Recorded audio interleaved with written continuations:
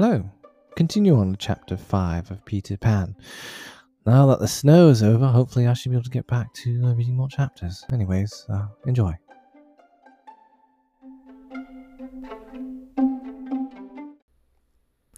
Feeling that Peter was on his way back, the Neverland had again woke into life. We ought to use the word pluperfect and say awakened, but woke is better and was always used by Peter. In his absence, things are usually quiet on the island. The fairies take an hour longer in the morning. The beasts attend to their young. The redskins feed heavily for 6 days and nights, and when pirates and lost boys meet, they merely bite their thumbs at each other. But with the coming of Peter, who hates lethargy, they are underway again. If you put your ear to the ground now, you would hear the whole island seething with life. On this evening, the chief forces of the island were disposed as follows. The lost boys were out looking for Peter, the pirates were out looking for the lost boys, the redskins were out looking for the pirates, and the beasts were out looking for the redskins. They were going round and round the island, but they did not meet because all were going at the same rate. All wanted blood except the boys, who liked it as a rule, but tonight were out to greet their captain. The boys on the island vary, of course, in numbers according as they get killed and so on, and when they seem to be growing up, which is against the rules, Peter thins them out. But at this time there were 6 of them, counting the twins, as 2. Let us pretend to lie here among the sugarcane and watch them as they steal by in single file, each with his hand on his dagger. They are forbidden by Peter to look in the least like him, and they wear the skins of the bears slain by themselves, in which they are so round and furry that when they fall they roll, and therefore become very sure-footed. The first to pass is Tootles, not the least brave, but the most unfortunate of all that gallant band.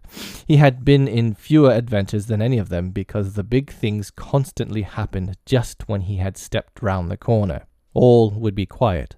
He would take the opportunity of going off to gather a few sticks for firewood, and when he returned, the others would be sweeping up the blood. This ill luck had given a gentle melancholy to his countenance, but instead of souring, his nature had sweetened it, so that he was quite the humblest of the boys. Poor kind Tootles, there is danger in the air for you tonight. Take care lest an adventure is now offered you, which, if accepted, will plunge you into the deepest woe. Tootles, the fairy Tink, who is bent on mischief this night, is looking for a tool, and she thinks you are the most easily tricked of the boys. 'Ware, Tinker Bell. Would that he could hear us, but we are not really on the island, and he passes by, biting his knuckles. Next comes Nibs, the gay and debonair, followed by Slightly, who cuts whistles out of trees and dances ecstatically to his own tunes.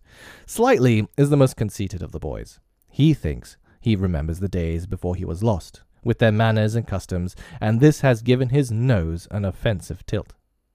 Curly is 4th. He is a pickle, and so often he has had to deliver up his person when Peter said sternly, "Stand forth the one who did this thing," that now at the command he stands forth automatically whether he has done it or not. Last comes the twins, who cannot be described because we should be sure to be describing the wrong one. Peter never quite knew what twins were, and his band were not allowed to know anything he did not know. So these 2 were always vague about themselves, and did their best to give satisfaction by keeping close together in an apologetic sort of way. The boys vanish in the gloom, and after a pause, but not a long pause, for things go briskly on the island, come the pirates on their track. We hear them before they are seen, and it is always the same dreadful song. Avast belay, yo-ho, heave to, a-pirating we go, and if we're parted by a shot, we're sure to meet below. A more villainous-looking lot never hung in a row on execution dock. Here, a little in advance, ever and again with his head to the ground listening, his great arms bare, pieces of 8 in his ears as ornaments, is the handsome Italian Cecco, who cut his name in letters of blood on the back of the governor of the prison at Gao. That gigantic black behind him has had many names since he dropped the one with which dusky mothers still terrify their children on the banks of the Guadalmor. Here is Bill Jukes, every inch of him tattooed. The same Bill Jukes who got 6 dozen on the Walrus from Flint before he would drop the bag of moidores. And Cookson, said to be Black Murphy's brother, but this was never proved, and Gentleman Starkey, once an usher in a public school and still dainty in his ways of killing, and Skylights, Morgan's Skylights, and the Irish boatswain Smee, an oddly genial man who stabbed, so to speak, without offence, and was the only nonconformist in Hook's crew, and Noodler, whose hands were fixed on backwards, and Rob Mullins, and Alf Mason, and many other ruffians long known and feared on the Spanish Main. In the midst of them, the blackest and largest in that dark setting, reclined James Hook, or as he wrote himself, Jas Hook, of whom it is said he was the only man that the sea cook feared. He lay at his ease in a rough chariot drawn and propelled by his men, and instead of a right hand he had the iron hook, which ever and anon he encouraged them to increase their pace. As dogs this terrible man treated and addressed them, and as dogs they obeyed him.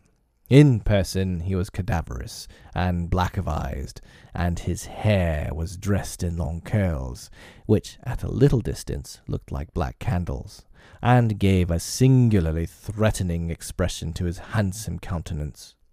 His eyes were of the blue of the forget-me-not, and of a profound melancholy, save when he was plunging his hook into you, at which time 2 red spots appeared in them and lit them up horribly. In manner, something of a grand seigneur still clung to him, so that he even ripped you up with an air, and I have been told that he was a raconteur of repute. He was never more sinister than when he was most polite, which is probably the truest test of breeding, and the elegance of his diction, even when he was swearing, no less than the distinction of his demeanour, showed him of one of a different caste from his crew. A man of indomitable courage, it was said that the only thing he shied at was the sight of his own blood, which was thick and of an unusual colour. In dress he somewhat aped the attire associated with the name of Charles II, having heard it said in some earlier period of his career that he bore a strange resemblance to the ill-fated Stuarts, and in his mouth he had a holder of his own contrivance, which enabled him to smoke 2 cigars at once. But undoubtedly the grimmest part of him was his iron claw. Let us now kill a pirate, to show Hook's method. Skylights will do. As they pass, Skylight lurches clumsily against him, ruffling his lace collar. The hook shoots forth. There is a tearing sound and one screech.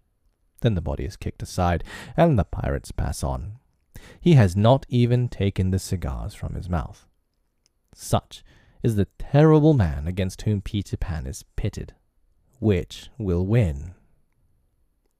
On the trail of the pirates, stealing noiselessly down the warpath, which is not visible to inexperienced eyes, come the redskins, every one of them with his eyes peeled. They carry tomahawks and knives, and their naked bodies gleam with paint and oil. Strung around them are scalps of boys as well as of pirates, for these are the Pickaninny tribe, and not to be confused with the softer-hearted Delawares or the Hurons.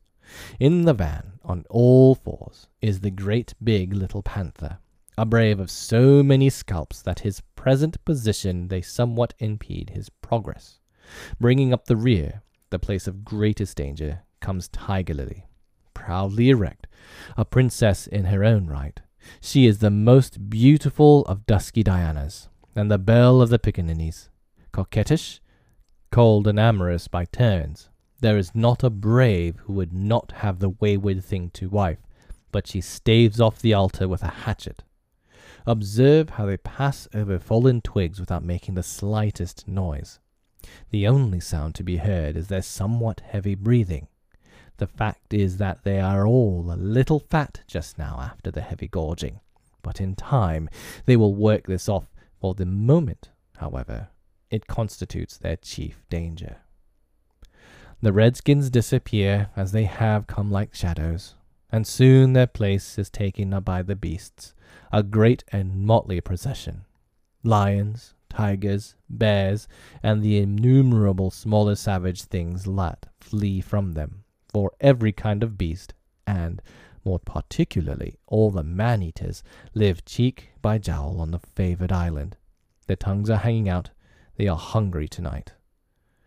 When they have passed, comes the last figure of all, a gigantic crocodile. We shall see for whom she is looking presently. The crocodile passes, but soon the boys appear again, for the procession must continue indefinitely until one of the parties stops or changes its pace. Then, quickly, they will be on top of each other. All are keeping a sharp lookout in front, but none suspect that the danger may be creeping up from behind. This shows how real the island was. The first to fall out of the moving circle was the boys. They flung themselves down on the sward, close to their underground home. "I do wish Peter would come back," every one of them said nervously, though in height and still more in breadth they were all larger than their captain. "I am the only one who is not afraid of the pirates," Slightly said, in the tone that prevented his being a general favourite, but perhaps some distant sound disturbed him, for he hastily added, "But I wish he would come back and tell us whether he has heard anything more about Cinderella." They talked of Cinderella, and Tootles was confident that his mother must have been very like her. It was only in Peter's absence that they could speak of mothers, the subject being forbidden by him as silly. "All I remember about my mother," Nibs told them, "is that she often said to my father, 'Oh, how I wish I had a checkbook of my own.' I don't know what a checkbook is, but I should just love to give my mother one." While they talked, they heard a distant sound. You or I, not being wild things of the woods, would have heard nothing, but they heard it, and it was the grim song. Yo ho, the pirate life, the flago's skull and bones, a merry hour, a hempen rope, and hey for Davy Jones. At once the lost boys. But where are they? They are no longer there. Rabbits could not have disappeared more quickly. I will tell you where they are. With the exception of Nibs, who has darted away to reconnoitre, they are already in their home under the ground, a very delightful residence of which we shall see a good deal presently. But now have they reached it? For there is no entrance to be seen, not so much as a large stone, which, if rolled away, would disclose the mouth of a cave. Look closely, however, and you may note that there are 7 large trees, each with a hole in its hollow trunk as large as a boy. These are the 7 entrances to the home under the ground, for which Hook has been searching in vain for these many moons. Will he find it tonight? As the pirates advanced, the quick eye of Starkey sighted Nibs disappearing through the wood, and at once his pistol flashed out, but an iron claw gripped his shoulder. "Captain, let go!" he cried, writhing. Now for the first time we hear the voice of Hook. It was a black voice. "Put back that pistol first," it said threateningly. "It was one of those boys you hate. I could have shot him dead." "Aye, and the sound would have brought Tiger Lily's redskins upon us. Do you want to lose your scalp?" "Shall I after him, Captain?" asked pathetic Smee, "and tickle him with Johnny Corkscrew?" Smee had a pleasant name for everything, and his cutlass was Johnny Corkscrew, because he wiggled it in the wound. One could mention many lovable traits in Smee. For instance, after killing, it was his spectacles he wiped instead of his weapon. "Johnny's a silent fellow," he reminded Hook. "Not now, Smee," Hook said darkly. "He is only one, and I want to mischief all the 7. Scatter and look for them." The pirates disappeared among the trees, and in a moment their captain and Smee were alone. Hook heaved a heavy sigh, and I know not why it was. Perhaps it was because of the soft beauty of the evening, but there came over him a desire to confide to his faithful boatswain the story of his life. He spoke long and earnestly, but what it was all about, Smee, who was rather stupid, did not know in the least. Anon he caught the word Peter. Most of all, Hook was saying passionately, I want their captain, Peter Pan. 'Twas he cut off my arm. He brandished the hook threateningly. I've waited long to shake his hand with this. Oh, I'll tear him. And yet, said Smee, I have often heard you say that Hook was worth a score of hands for combing their hair and other homely uses. Aye, the captain answered. If I was a mother, I would pray to have my children born with this instead of that. And he cast a look of pride upon his iron hand, and one of scorn upon the other. Then again he frowned. Peter flung my arm, he said, wincing, to a crocodile that happened to be passing by. I have often, said Smee, noticed your strange dread of crocodiles. Not of crocodiles, Hook corrected him, but of that one crocodile. He lowered his voice. It liked my arm so much, Smee, that it has followed me ever since, from sea to sea and from land to land, licking its lips for the rest of me. In a way, said Smee, it's sort of a compliment. I want no such compliments, Hook barked petulantly. I want Peter Pan, who first gave the brute its taste for me. He sat down on a large mushroom, and now there was a quiver in his voice. Smee, he said huskily, that crocodile would have had me before this, but by a lucky chance it swallowed a clock which goes tick-tick inside it, and so before it can reach me I hear the tick and bolt. He laughed, but in a hollow way. Some day, said Smee, the clock will run down and he'll get you. Hook wetted his dry lips. Aye, he said, that's the fear that haunts me. Since sitting down he had felt curiously warm. Smee, he said, this seat is hot. He jumped up. Odds bobs, hammer and tongs, I'm burning. They examined the mushroom, which was of a size and solidly unknown on the mainland. They tried to pull it up, and it came away at once in their hands, for it had no root. Stranger still, smoke began at once to ascend. The pirates looked at each other. A chimney! They both exclaimed. They had indeed discovered the chimney of the home under the ground. It was the custom of the boys to stop it with the mushroom when the enemies were in the neighborhood. Not only smoke came out of it, there came also children's voices, for so safe did the boys feel in their hiding place that they were gaily chattering. The pirates listened grimly, and then replaced the mushroom. They looked around them and noted the holes in the 7 trees.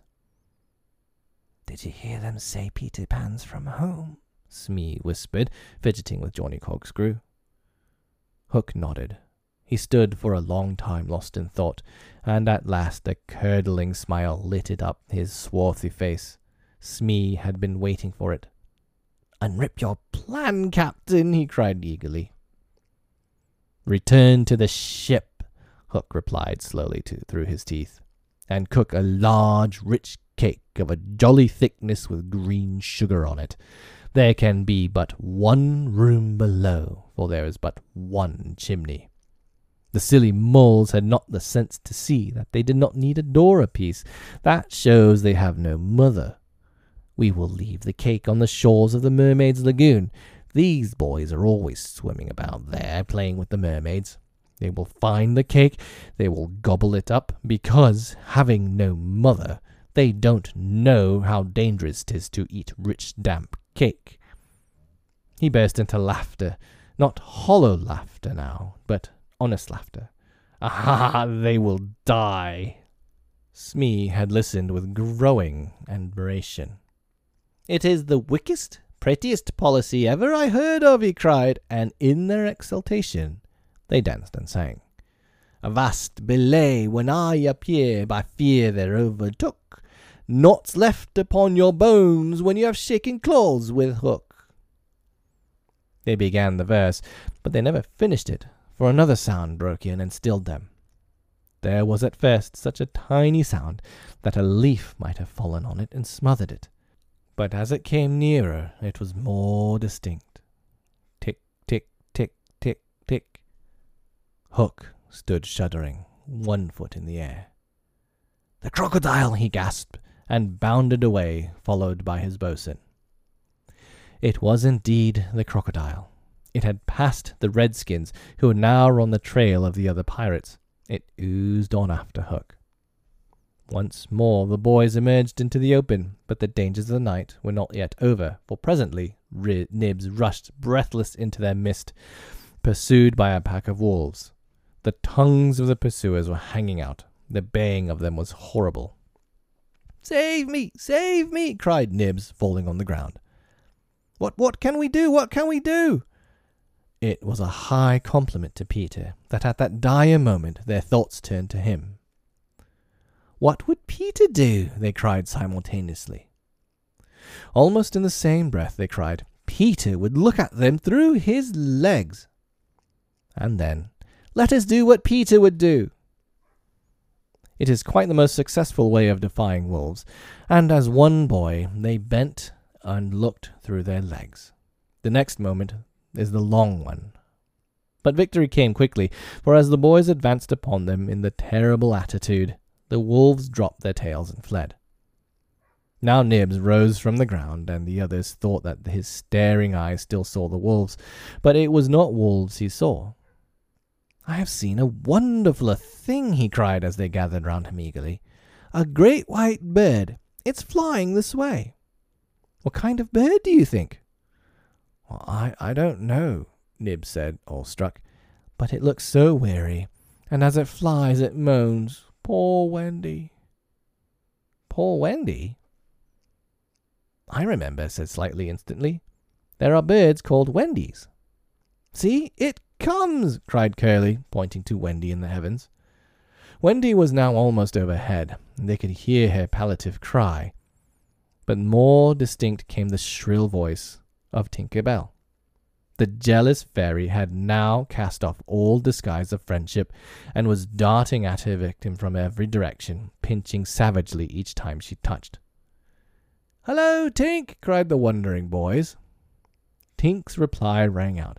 "Peter wants you to shoot the Wendy." It was not in their nature to question when Peter ordered. "Let us do what Peter wishes," cried the simple boys. "Quick, bows and arrows!" All but Tootles popped down into their trees. He had a bow and arrow with him, and Tink noted it, and rubbed her little hands. "Quick, Tootles, quick!" she screamed.